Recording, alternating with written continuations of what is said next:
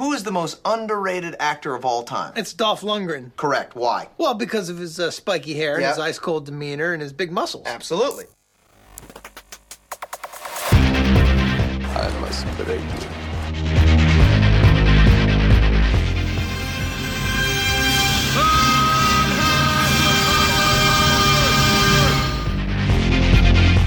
The guilty will be punished. My name is Sergeant Andrew Scott.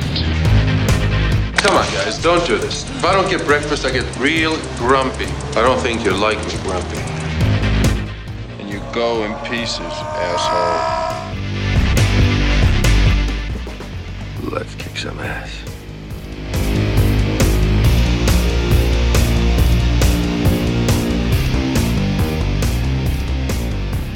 Hello and welcome back to I Must Break This Podcast, the fan podcast celebrating the cinematic career of action legend Dolph Lundgren. Today, we're taking a look at Dolph's most recently released effort, Wanted Man. In this tribute to the films of Clint Eastwood, Dolph takes on acting, directing, and writing duties once again, in which he plays Travis Johansson, a troubled police officer who, in order to save face during a PR scandal, is sent into Mexico to retrieve a couple female witnesses. Yet when it's made clear that there are some who don't want to see these witnesses testify, Johansson must reevaluate both his morals and his friends to ensure that justice is served. You have to save yours and our reputation. The DEA murders in Silverado. Remember that? Yeah, 2 undercover agents killed in a drug buy. We're DEA!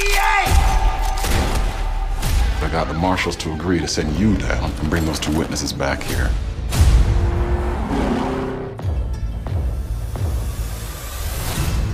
Sometimes I mess around with movie lines. You looking at me? Mm-hmm. Somebody else around here? ¿Algún problema?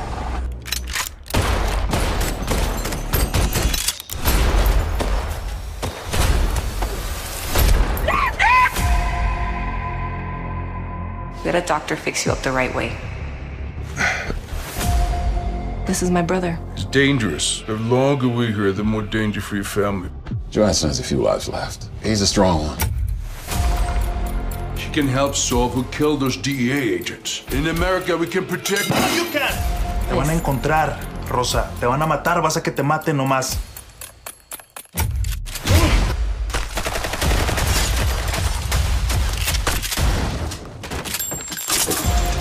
I saw what happened that night, and they know it. So who do you know that you trust that you can call? So many questions, my friend.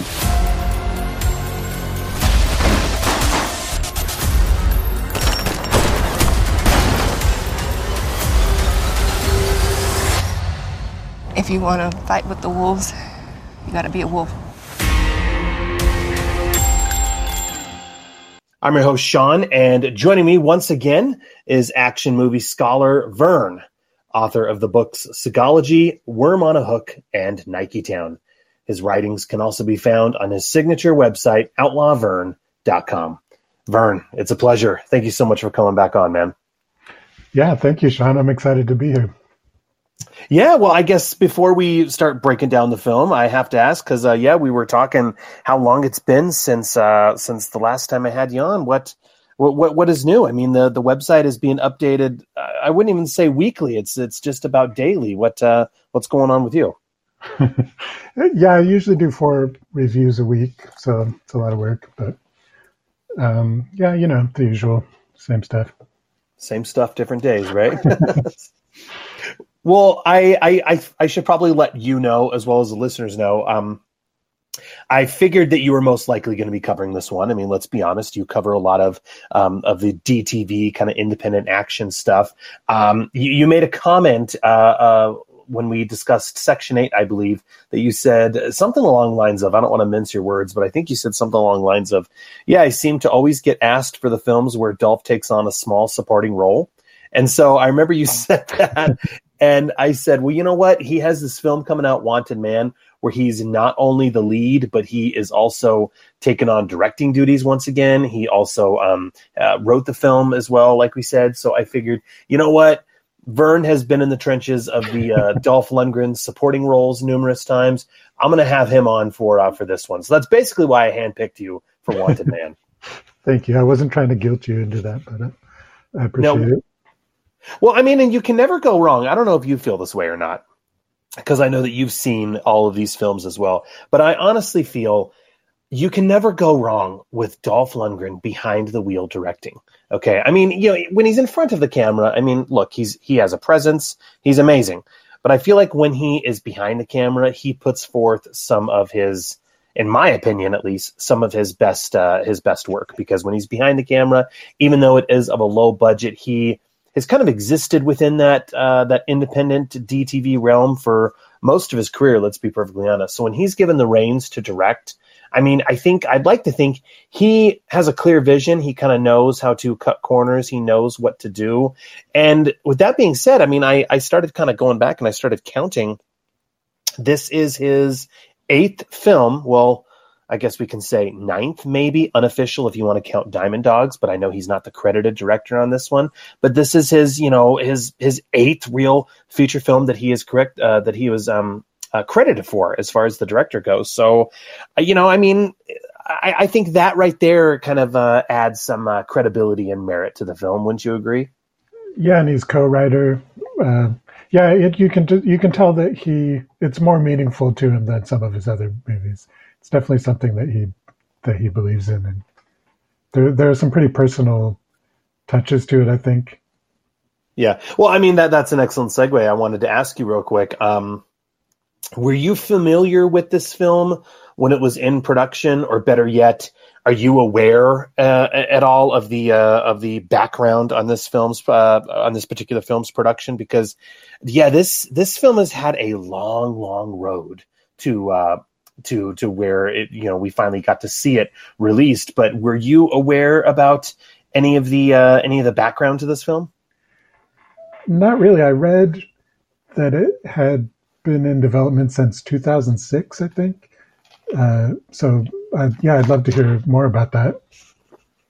Yeah. This film, I mean, I had the pleasure of speaking with the co-writer of this film, Michael Wirth.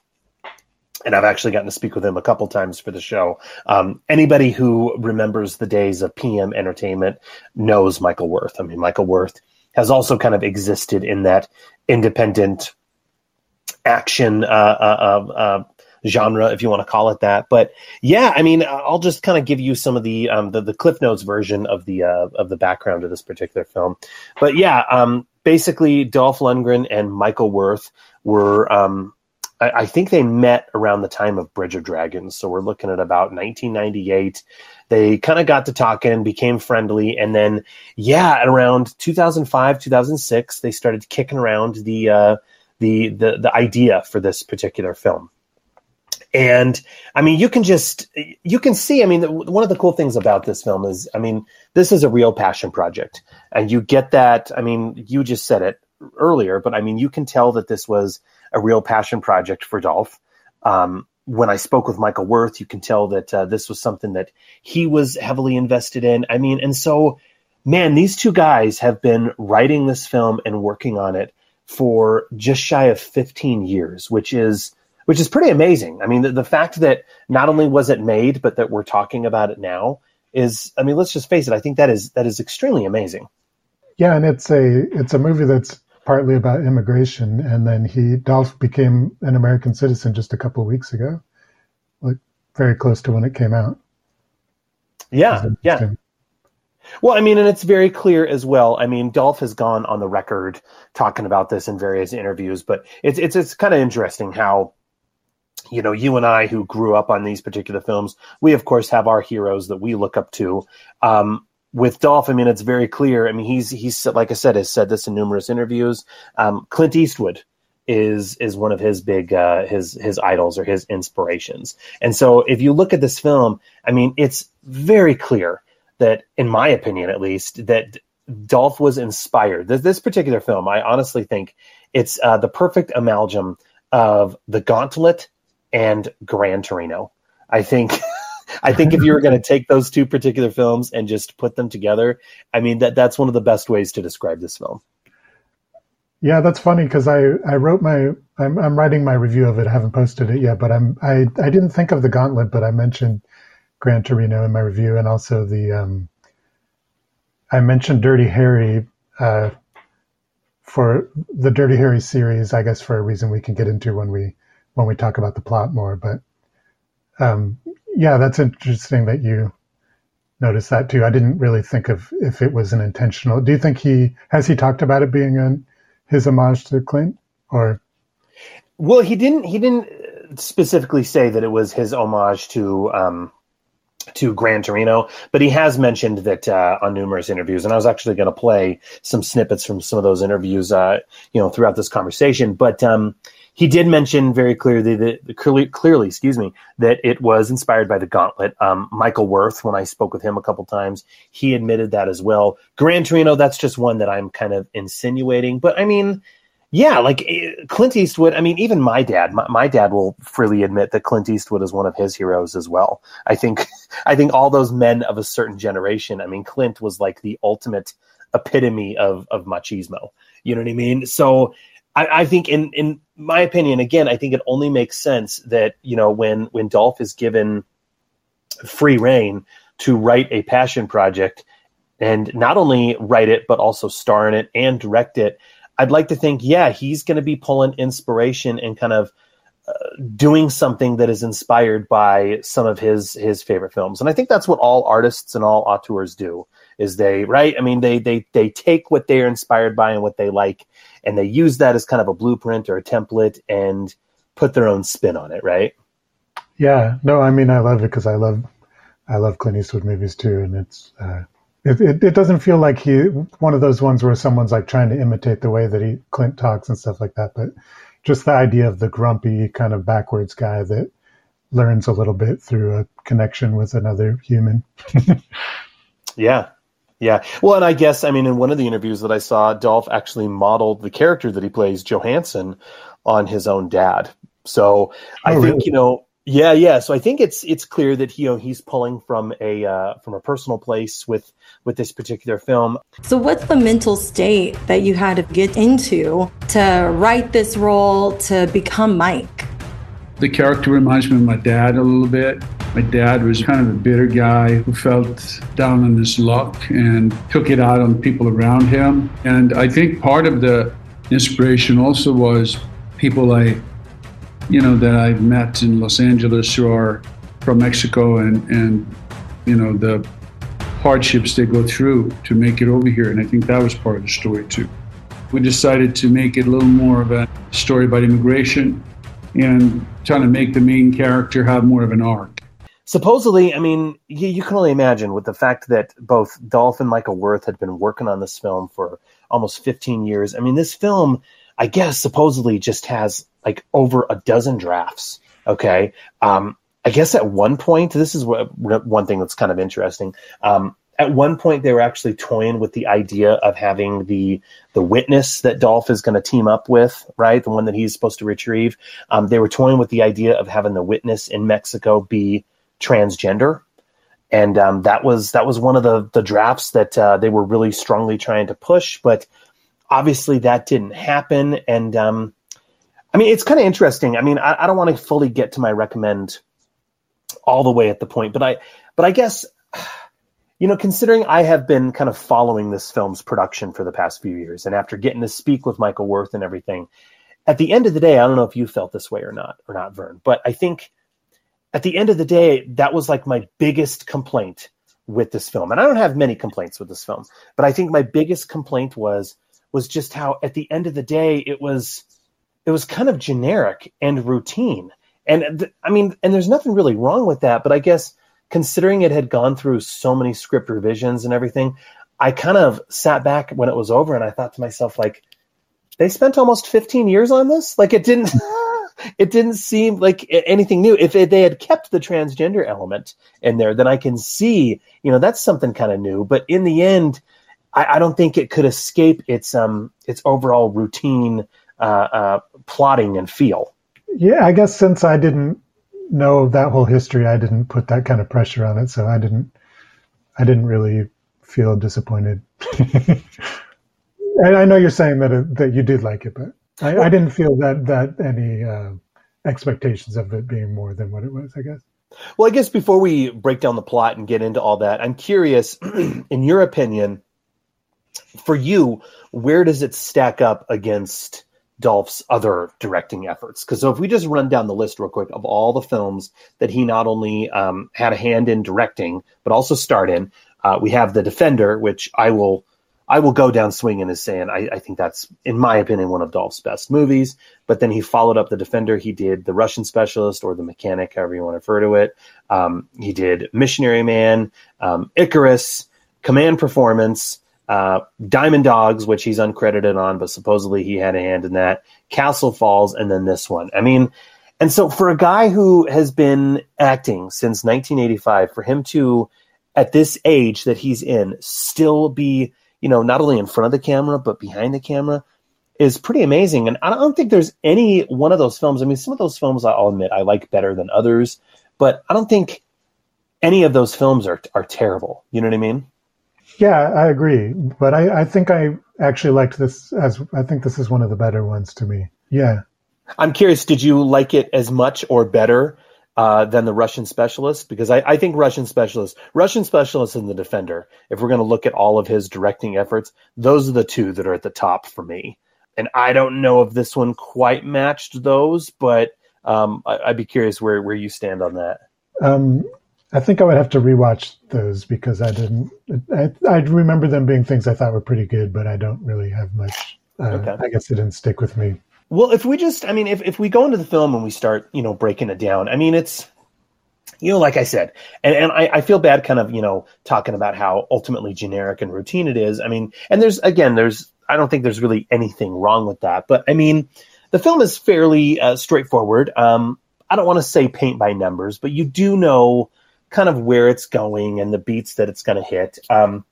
If we just go right to the opening, I mean, the great thing about this film, I will say, is that it is a clean 90 minutes. It does not overstay its welcome. I was listening to a podcast where they were talking about how films nowadays, they don't know how to pace themselves. They're either way too long and bloated or they're way too short. I mean, the great thing about Dolph when he is writing and directing and in the editing room, he knows how to tell a story and get in and out within 90 minutes.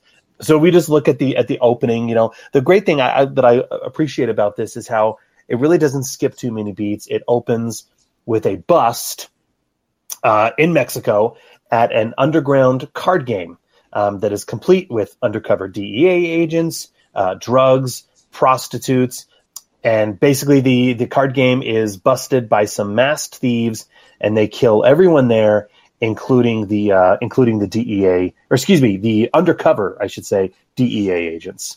Who is yelling? He's trying to tell them, "It's me, it's me." So it kind of gives you the tip off of who those guys might be at the beginning. Yeah, right. Yeah, I mean, that's one of the things about this film that I was going to get to is, I mean, and again, when I talk about how somewhat routine it is, I mean, you can pretty much tell immediately as soon as they walk on screen who Dolph's allies are and who the enemies are, right? Like who the good cops are and who the bad cops are. Yeah. Well, there's one exception, I think. To me, I thought because the chief was so nice that I was convinced that he had to be evil, but he actually wasn't. But otherwise, I agree with you. Well, interestingly, I don't know if you knew this or not, but in that opening scene, one of the prostitutes who is killed is actually played by Dolph's wife in real life. Wow. I don't know if you picked up on that. I did not realize that. Wow. Yeah. So he's given his wife the plum rolls there, as you can see. And so, I mean, yeah, like I said, it really, I mean, for a 90-minute film, we have that opening scene, and then it just goes right into where we are introduced to Dolph's character. And I did kind of like this, the opening touch in which we are introduced to his character. We're introduced to the Johansson character by his supposed morning routine, where he is working out and then running on the beach. Conveniently, the scenes where he's running on the beach is with a stunt double. I don't know if you picked up on that or not, but I noticed the hoodie was up. Yeah, the hoodie was up.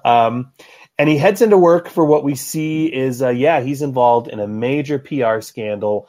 We find out that I think it goes without saying he's a bit of a racist, right? And video footage was leaked of him beating up a Hispanic suspect, basically, right? Mm-hmm. And he's being protested for it. I liked the touch that I didn't pick up on when they were talking about it on TV that it was talking about him. And then he drives into work and there's protesters there, and then he sees them and he like does a U-turn and drives away. They're like, "Hey, it's him." And they're coming after him. That was kind of funny.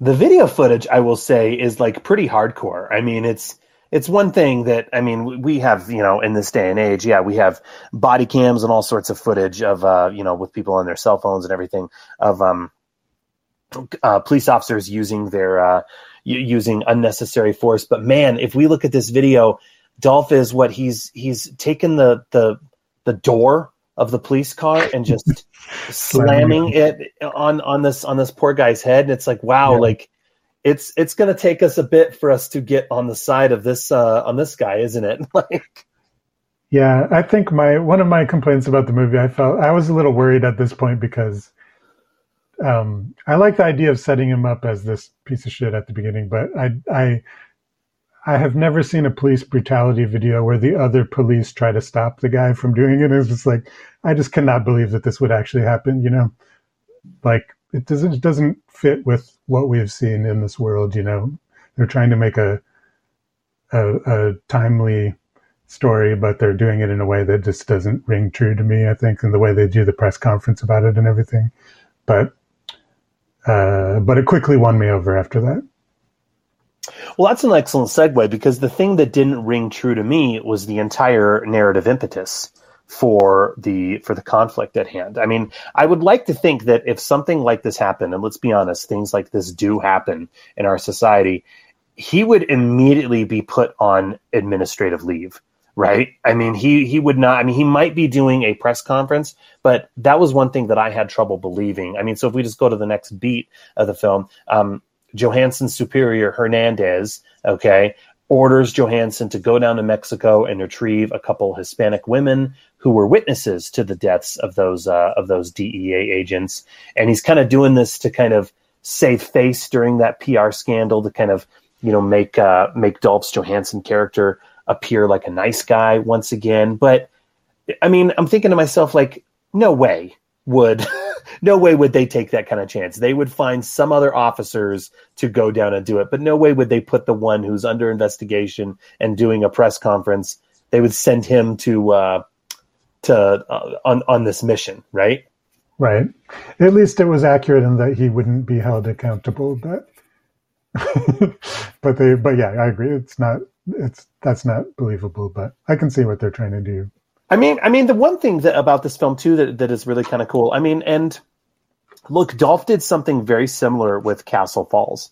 I mean, I will say, if we're going to compare this particular film to Castle Falls, I didn't get what the exact budget was on this film compared to Castle Falls, but this one actually, in my opinion, looks much better than Castle Falls did. Castle Falls, really, I mean, that film was shot during a pandemic and everything like that. So that film in the end kind of had a bit of a kind of a cheap look to it. This film has a much more cinematic, polished look to it, which, I mean, let's be honest, I think the pandemic is really to blame for that one. But what's great about both films is, and again, I got to put this all on Dolph's shoulders here, but he makes it more of a character film.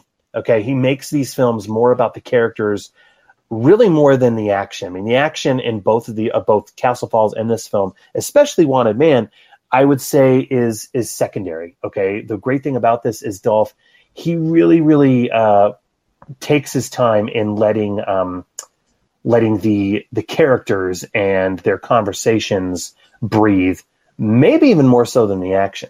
Yeah, I agree. And I think that's another thing that's kind of Clint-like about it, is that he really, we're kind of used to the action heroes who kind of deny that they're getting older in their movies and try to pretend they're not. And I like that it addresses right up front that it's talking about how he needs ankle surgery, and you see him taking a bunch of pills after his jog at the beginning. And then he spends a lot of the movie wounded and handcuffed to a bed and stuff like that, and it's just like not pretending that he's still the He-Man, you know.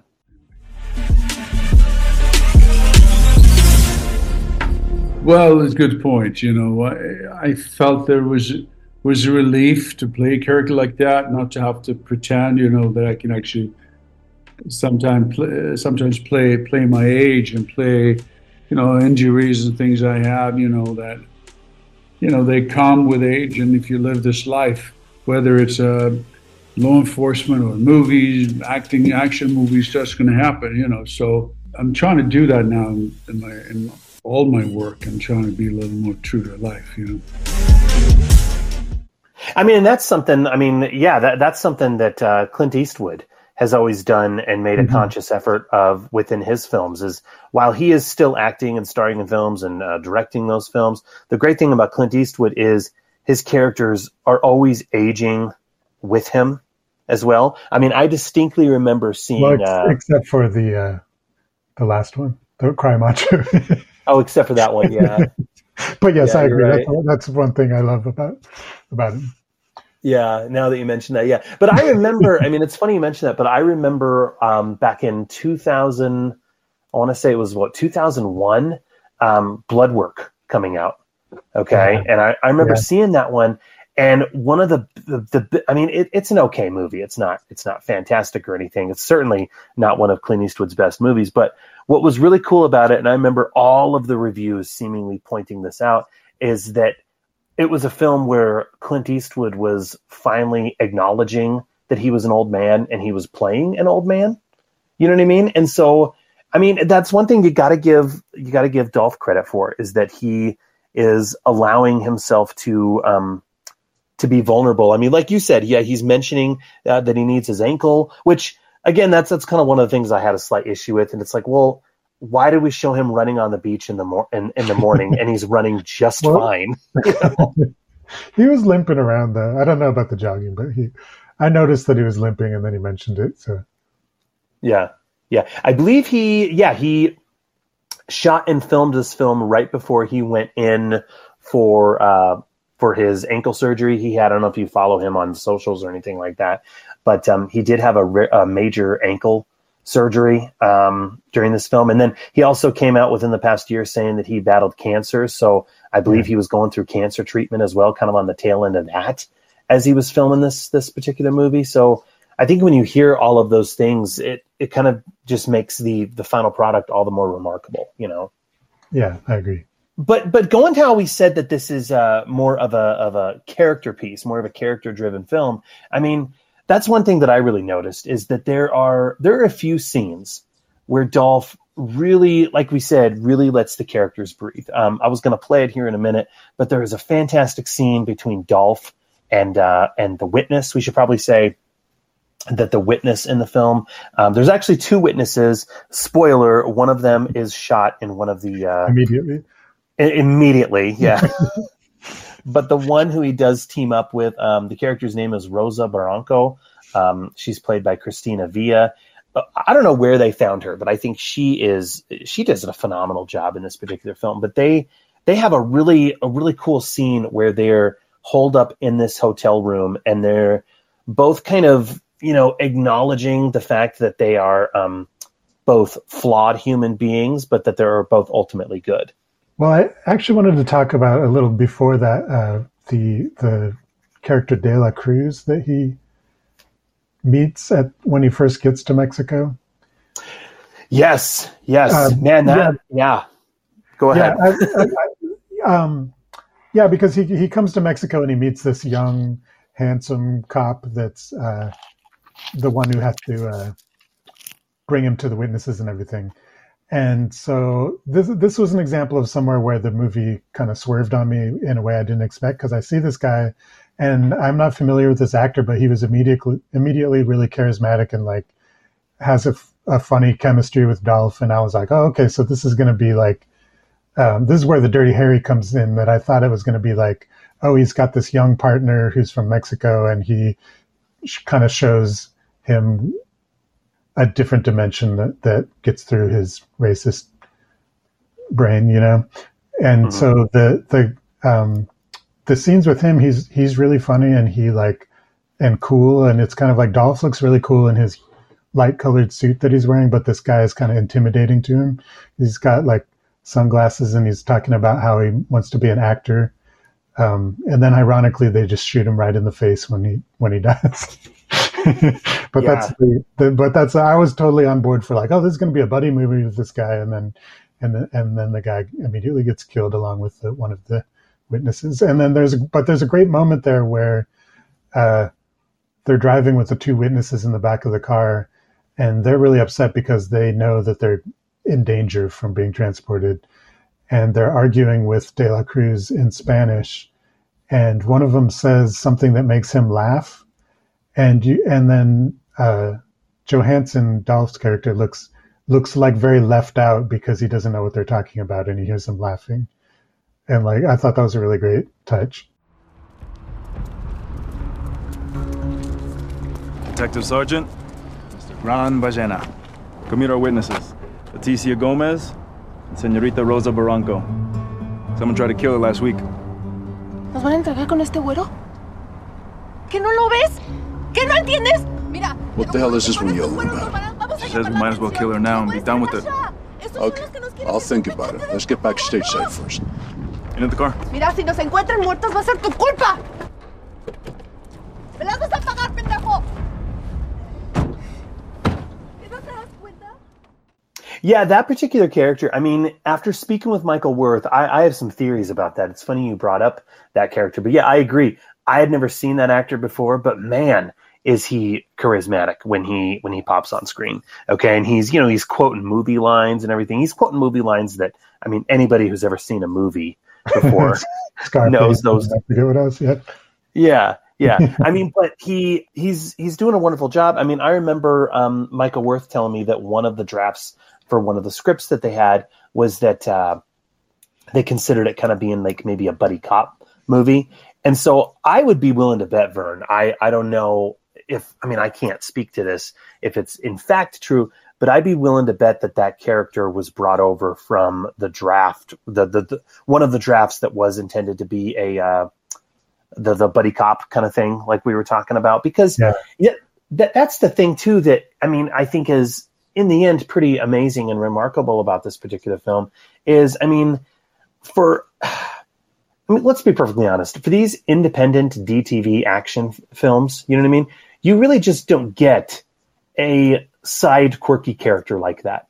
You know what I mean? You would get the character, you'd get the De La Cruz character who Dolph has to team up with to transport these cows, and then he's blasted in the face, and then the film moves to the next action sequence. But for him to be given those just kind of quirky little character nuances, you just don't get that in these type of films. And so and especially for them to find an actor that actually is good enough to make a strong impression like that with that little scene.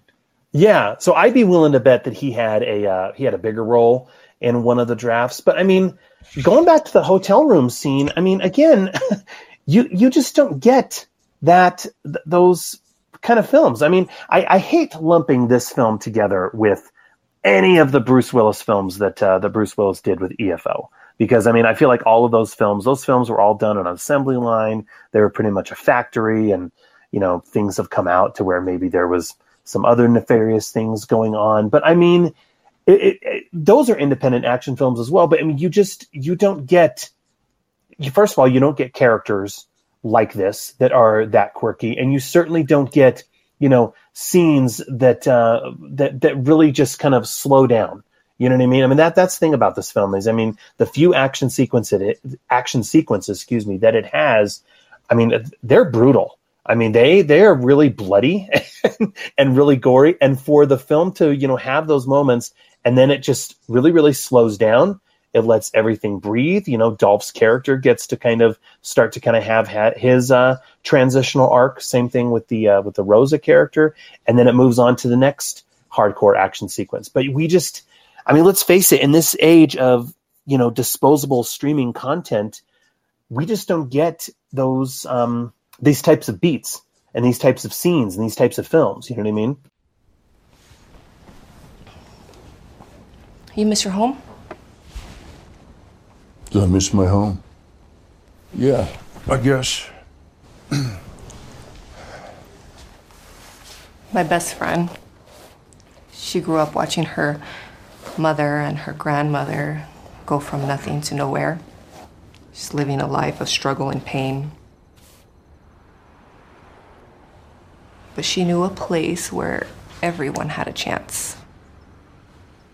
America. She paid a coyote group to get us across. And she had a cousin in Los Angeles who would raise me and put me through school. But she never set foot on American soil. She died 100 yards away from her dream for me. With 2 fat, slobbering coyote scumbags breathing down her face. And I got away before they could do the same to me. So at 16, I lived on the streets, undocumented. And you learn some things there. Some things you shouldn't have to learn. Yeah, I think that's what makes it okay that it's a pretty obvious plot, because it's not really about that. Yeah. I mean, one thing too that I picked up on that I really, really liked too, and again, I gotta believe this is all Dolph as well, but those scenes where Johansson and Dela Cruz are in the transport vehicle transporting the witnesses, what's really kind of cool, I'm sure you picked up on it, but I personally loved it. This film was shot in New Mexico, we should probably say. Okay. And there are, but before things go down and before the Dela Cruz character is shot and Johansson is left for dead and everything like that, we get some really cool exterior shots of Johansson in this convoy vehicle. And the camera, if you notice, the camera really, really steps back, okay? And he films this vehicle traveling alone on the road, from far away. I mean, and it's really kind of cool because, I mean, as a viewer, that this is all the calm before the storm, that they are going to be, that they're going to be ambushed. But what's really cool is, I mean, he doesn't just use one shot, but there are like multiple scenes that are on the exterior where you just see this car alone on the road. And that was something else that I thought was a really cool touch. Yeah, I agree. It's well shot. It's got a nice look to it. The locations are, it's believable that it's Mexico. I will say the problem, okay, the problem, and there aren't many, okay, but I said something pretty similar with Castle Falls. I honestly feel like with a film of this nature, there's a bit of a trade-off, okay, because again, it's working with a low budget. It only has so many days to shoot, right? And so, Dolph kind of has to, he has to say to himself, okay, well, if I don't have time for this, what can I put more time and effort into? And so, and again, I made this same comment, the same complaint with Castle Falls. It's not a huge deal, but one of the things that does, in my opinion, hurt this film is because Dolph has decided to make this more of a character piece and to focus more on the relationship between Johansson and Rosa. As a result, the villain really gets shortchanged. And I feel like if this film, if it had more of a budget, if it had more shooting days, then yeah, we would have gotten that, you know what I mean? That real, penultimate villain, right? Who chews up the scenery and everything like that. Unfortunately, there really isn't really much of a villain. I mean, that's in my opinion, one of the other problems with this film is that, yeah, there is zero surprises in this film whatsoever. Okay. Kelsey Grammer shows up as Dolph's former mentor named Brenner. Michael Pare shows up as a fellow officer named Tonelli. As soon as they come on screen, you immediately know that they're crooked. No surprises whatsoever there. And I honestly feel like, especially with the character, the Tonelli character, that Michael Pare plays, I feel like maybe what the script should have done is maybe have Michael Pare play his villain card early. You know what I mean? Play that hand early in the film to where we know that he is bad and we see him really chewing up the scenery, really being evil and on the chase, in pursuit, I should say, of the Johansson character. But unfortunately, they don't do any of that. And when it is revealed that they're the villain, it's no surprise whatsoever. Well, I agree with that mostly, but I really liked them as the villains because I did immediately. I think there's something very observant about the way that they portray them as depicting this particular type of like old boy network of cops that all like the fact that they get away with what they're doing is because they're former cops. And there's actually this scene that I think is really great. That's where Kelsey Grammer goes into the police station to kind of get more information about what's going on in Mexico. And, you know, I obviously thought he was going to be the villain, but they're trying to make you think maybe these guys really are. There's a big thing about how they miss the action of being cops and everything and being heroes or whatever. And they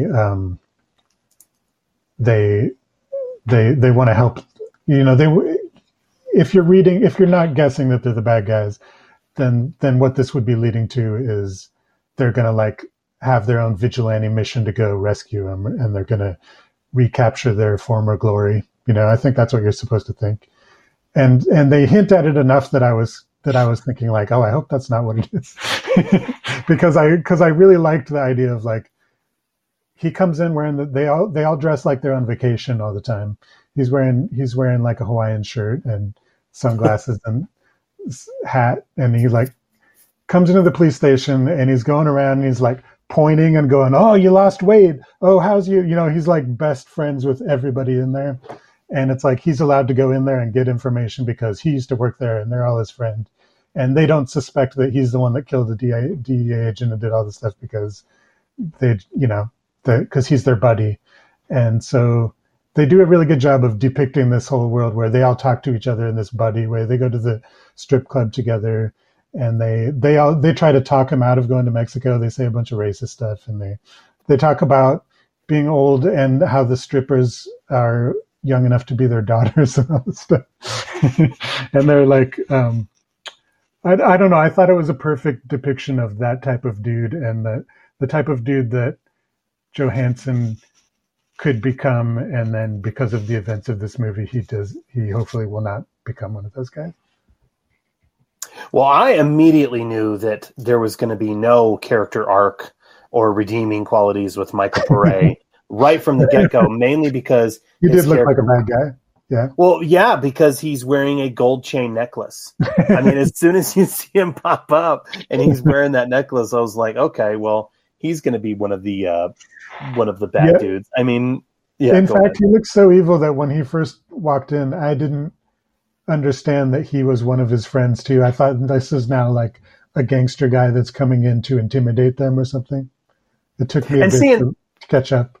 And that's what I think. I mean, I feel like, since that's not much of a surprise, in my opinion, what I wish the script would have done is, make that reveal early in the film to where, he's looking at his dirty cop, henchman or whatever. And he's saying, that we can't let Johansson come back, right? Let's get them. And suddenly then it becomes a chase, because what's really interesting, if you think about it, Vern, all of the action beats in this film, and again, I love all the action beats. I think the scene on the road where Dela Cruz is blasted, that turned out really cool. The shootout in the hotel, or where they're back at Rosa's place, and Dolph has the shotgun. You know what I mean? I think the kitchen. Yeah, yeah. I mean, all those scenes are really cool. But if you really think about it, all of the action sequences are a result of Dolph telling Rosa, "Oh no, we can trust these guys. Let them in." And but that's what I like about it, though. It's like she's telling him, like, "No, you can't." She knows better, but he's stuck in this old way of like, "These are my buddies. I trust them." Yeah. And I mean, like that. And see, and I guess I liked it the first time, but then the second time, as soon as they get in the car with Kelsey Grammer, I'm thinking like, okay, well, we know where this is going. You know what I mean? But I think there's a lot of tension in that, though, that you're like, okay, these guys are definitely bad guys, and the fact that he doesn't pick up on it, but she's obviously going like, oh, this is weird. Why did these guys show up here and stuff? But he's not picking up on it. I think there's like that whole scene in the car. I thought it was effective because we knew that these guys are going to turn on him. Another really cool thing about this film that, again, quibbles aside, that I think we can say is one of the things I really appreciated about this film as well is the fact that you get multiple sets.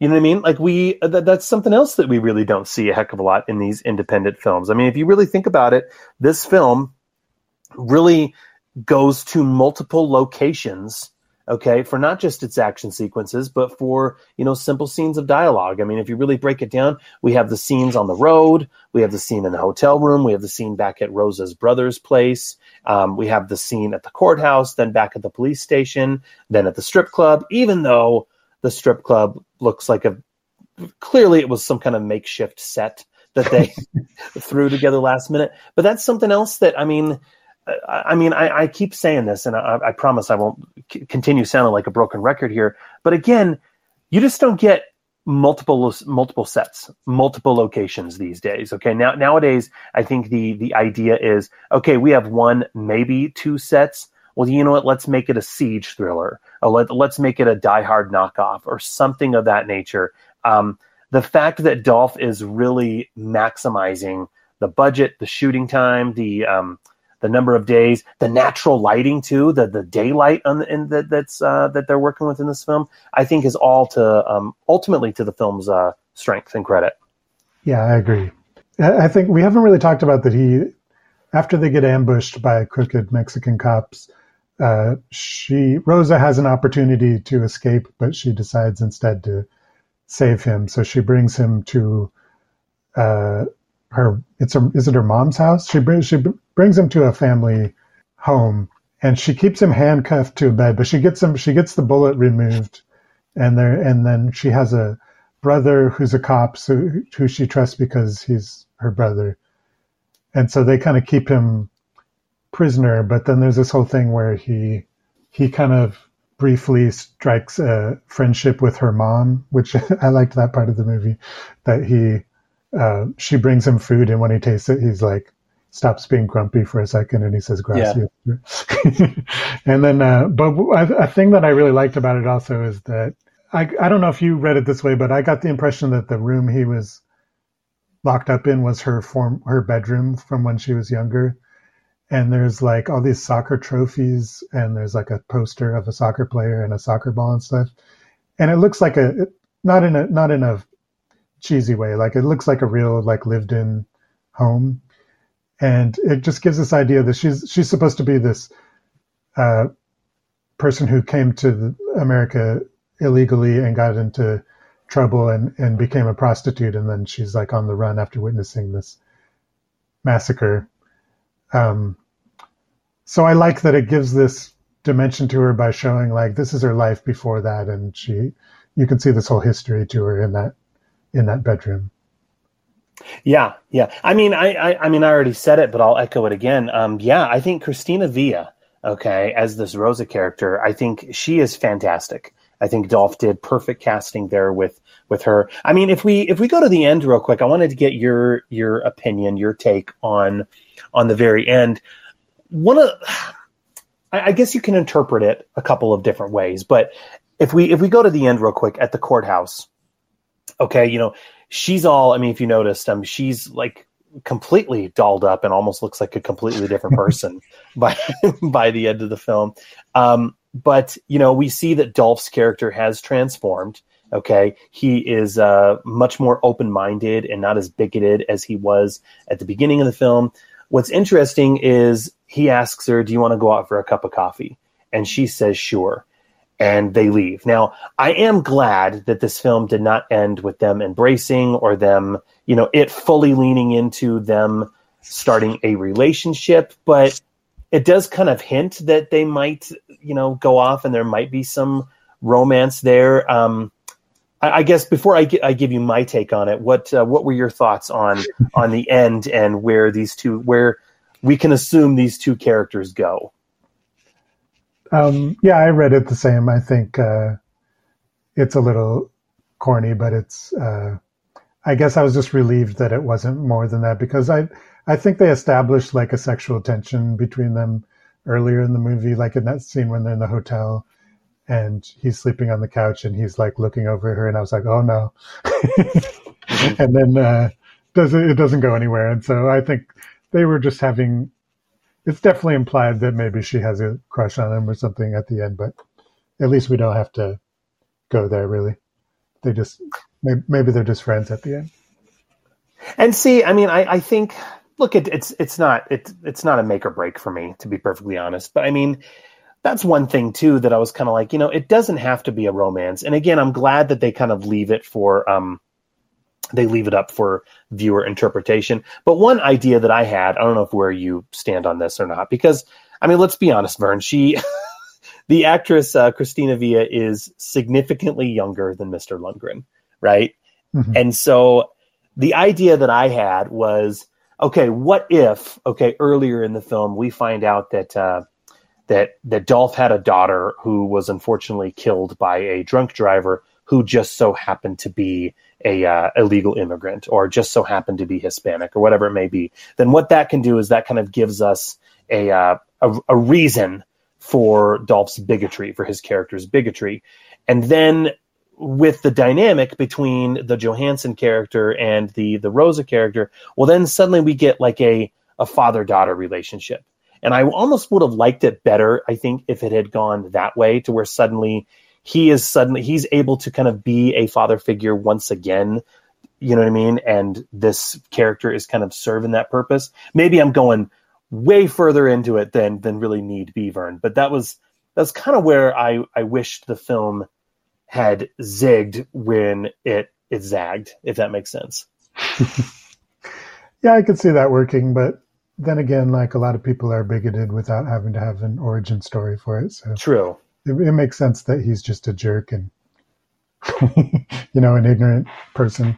Yeah. But yeah, I see what you're saying. I think she's definitely younger than him, but she's also, it's not like she's, I have no idea how old she is, but she seems very mature and she has a maturity. Yeah. And has a very strong screen presence that doesn't seem like some like young model or something like you might see in a lesser Steven Seagal movie or something where they have that issue with the old guy and the young. Oh boy. Yeah. I can't remember if it was one of your reviews or not. I don't think it was, but I remember there was, for one of those many Seagal movies that came out in that mid 2000s period, it's showing him getting romantic with a gal who is old enough to be his daughter, a very a very young daughter, and they equate him as he's embracing her and kind of leaning on her. They equate it with him looking like a vampire.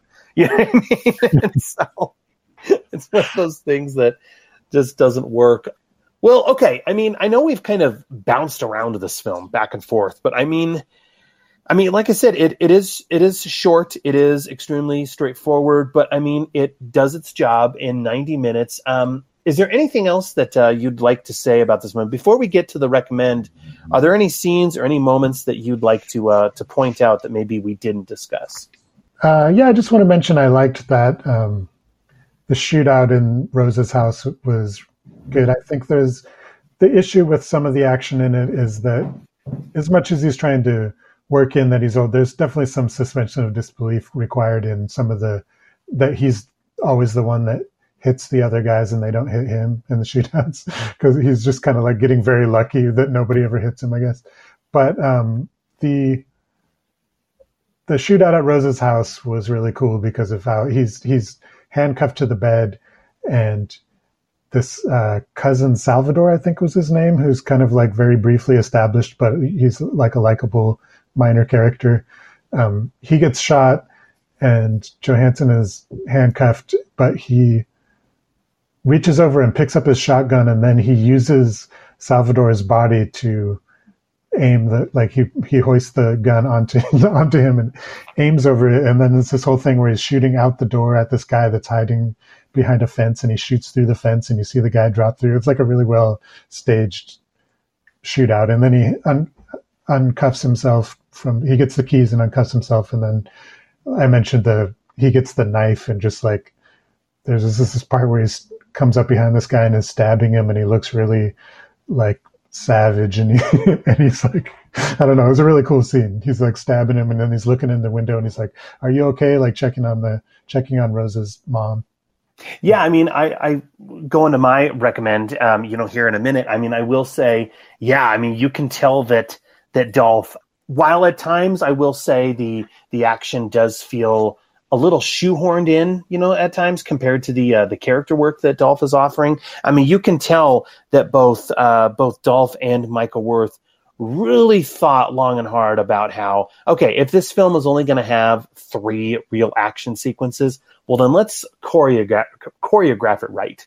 You know what I mean? Let's figure out some kind of creative, inventive ways where we can do this, where it is not just, someone hiding behind a bed or hiding underneath a table and, kind of peeking out and popping off a few shots here and there. I mean, like you said, I thought him getting him handcuffed to the bed and trying to, work with that while also, trying to survive, I thought was really kind of cool. But at the end of the day, Vern, I mean, again, I had a lot of fun talking about this film with you. I mean, I know, like we said, we kind of jumped around it, but here we go. Okay, here we are. The past couple times it was Dolph in these small supporting roles where he kind of let other younger actors do the heavy lifting and everything. Here, okay, you've been given a Dolph Lundgren film where he is not just front and center in the film, but he's also, I mean, this is his movie where he is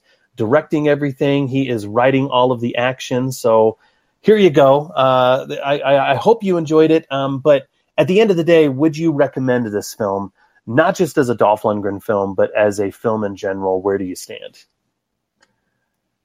Yeah, I think for fans of modern independent action movies, I think it's a good one. It's it doesn't, you can't expect it to be on the level of his movies from the 90s and everything, but as far as the modern DTV or VOD action movies, I think it's a good one because it's well made. He's got a good character. The cast is really good. Like I agree with you about what's Christina Villa, is that her name? Who plays Rosa? Yeah, I agree. She was excellent, and her whole, they managed to make me care about her whole family in this section of the movie at her house, and then Kelsey Grammer, I think, in a small amount of screen time is just perfect for playing that particular type of jerk. And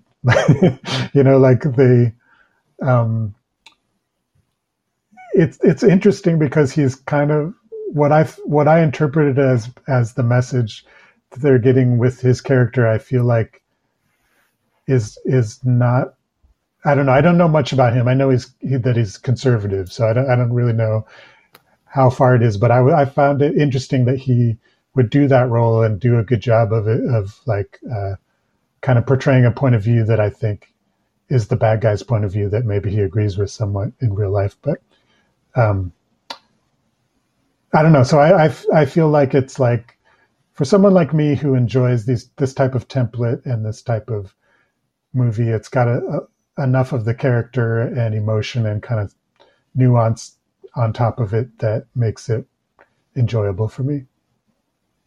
Yeah. Yeah. Well said. Well said. Yeah. I mean, I'm with you right there to an extent. I mean, I will say, as a big fan of Dolph Lundgren, I mean, I think it's always cool to see Dolph straddle both a genre that he's comfortable in with a type of role that he has never really been able to do prior. Okay. Looking at this particular film, I mean, yeah, for being of the independent DTV world, I think it is very well made. It has a fantastic sheen and veneer to it that you really just don't see in these type of independent action films.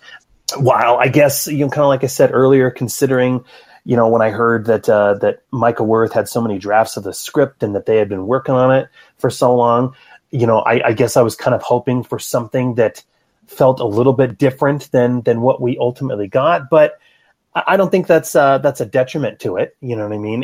At the end of the day, it may not be anything highly original, but I will say, this film is never boring. Okay, it does its job within 90 minutes, and it manages to continue reminding us that Dolph is a force, both in front of and behind the camera. At the moment, as of this recording, Dolph really doesn't have much on the horizon that he's going to be filming. I was going to get your take on these films and and where his career is going to go. But if, okay, this is a big if, but if this just so happens to be one of the last lead starring roles that we see from Mr. Dolph Lundgren, I think it is a wonderful send off to a fantastic career. Yeah, I agree. It's good to end on something that's like thoughtful and has some, is about empathy and stuff, Yeah. And learning, kind of evolving, I guess would be the word. Yeah. Yeah. I mean, I wanted to get your take real quick, though. I mean, I'm sure you've been seeing the action genre, especially of the independent variety. I mean, man, it's really interesting to see where we're going to be going over the course of the next couple years. But I have some theories myself. I kind of wonder if we're really going to be seeing any more independent action films, especially of this nature, considering that, I mean, let's be honest, there's really not a heck of a lot of money being pumped into these films. And when they are put out, it's kind of like, how does a film like this get eyes on it? I mean, that's kind of my big wondering that I thought I'd get your opinion and your take on real quick. I mean, but this film was, like we said, this was a passion project. There was a lot of sweat. There was a lot of effort that went into it.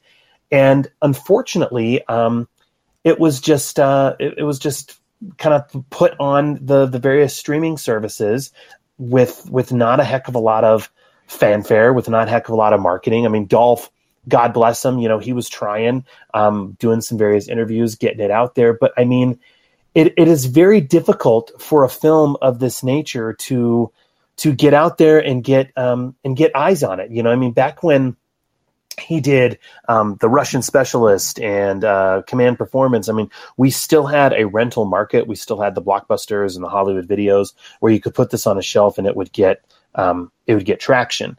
But now with so much streaming content that is out there, unfortunately, a film like this that I did highly enjoy really just gets lost in the shuffle. I mean, would you agree? Yeah, and it's disheartening for us as viewers to see how much they're forced to make the budgets and schedules smaller and smaller.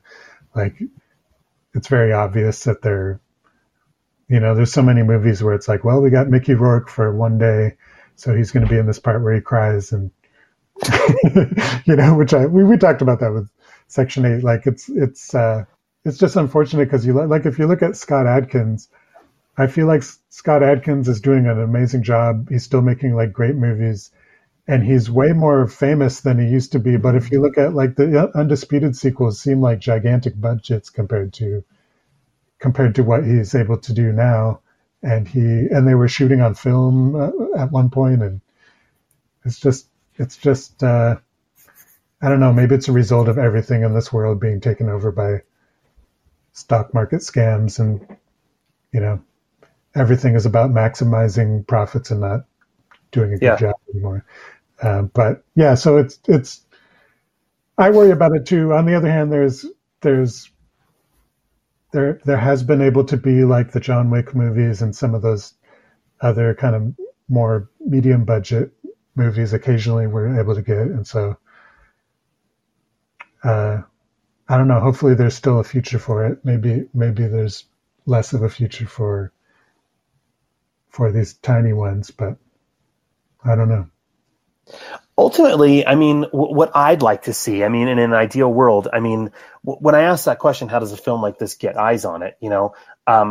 What I would love to see, okay, in my ideal world is, I mean, look, I'm not a huge fan of Kevin Smith. Okay, I think he's a bit of a loudmouth and everything like that. But what's interesting about Kevin Smith is he saw the writing on the wall years ago. Okay, and so what he decided to do with these films, especially if they were extremely independent, was he was able to tour these films himself. You know what I mean? He was able to take these films on the road and go state to state, and put them in the theater for one night only, and then afterwards offer a Q&A. And I honestly feel like Dolph, I mean, look, obviously I'm a little biased considering the nature of the show, but I feel like this particular movie, considering, this was his passion project, this is a film that I think would have been amazing if he had done something similar to that. Scott Adkins is another one. I mean, Scott Adkins has done a few films that he's extremely proud of. I mean, the Accident Man films, for example. And I think, look. I feel like Michael J. Sorry to interrupt. I feel like Michael J. White is the guy to do that. Maybe Michael J. White too, you know what I mean? But if they have a film where they're not just a supporting character, but where they're, in the film and they're running the show, then I think that would certainly get more eyes on it if they, again, took it on the road, went to various cities. Here where I'm at, we have Alamo Drafthouse. That's a big theater chain that does things like that. But I think that would certainly help get eyes on a small little film like this. But unfortunately, Wanted Man is at the moment the only free streaming service that it's on is on Hoopla. But let's be perfectly honest. It's going to be on Tubi and on the other free services within about 2 months, I imagine.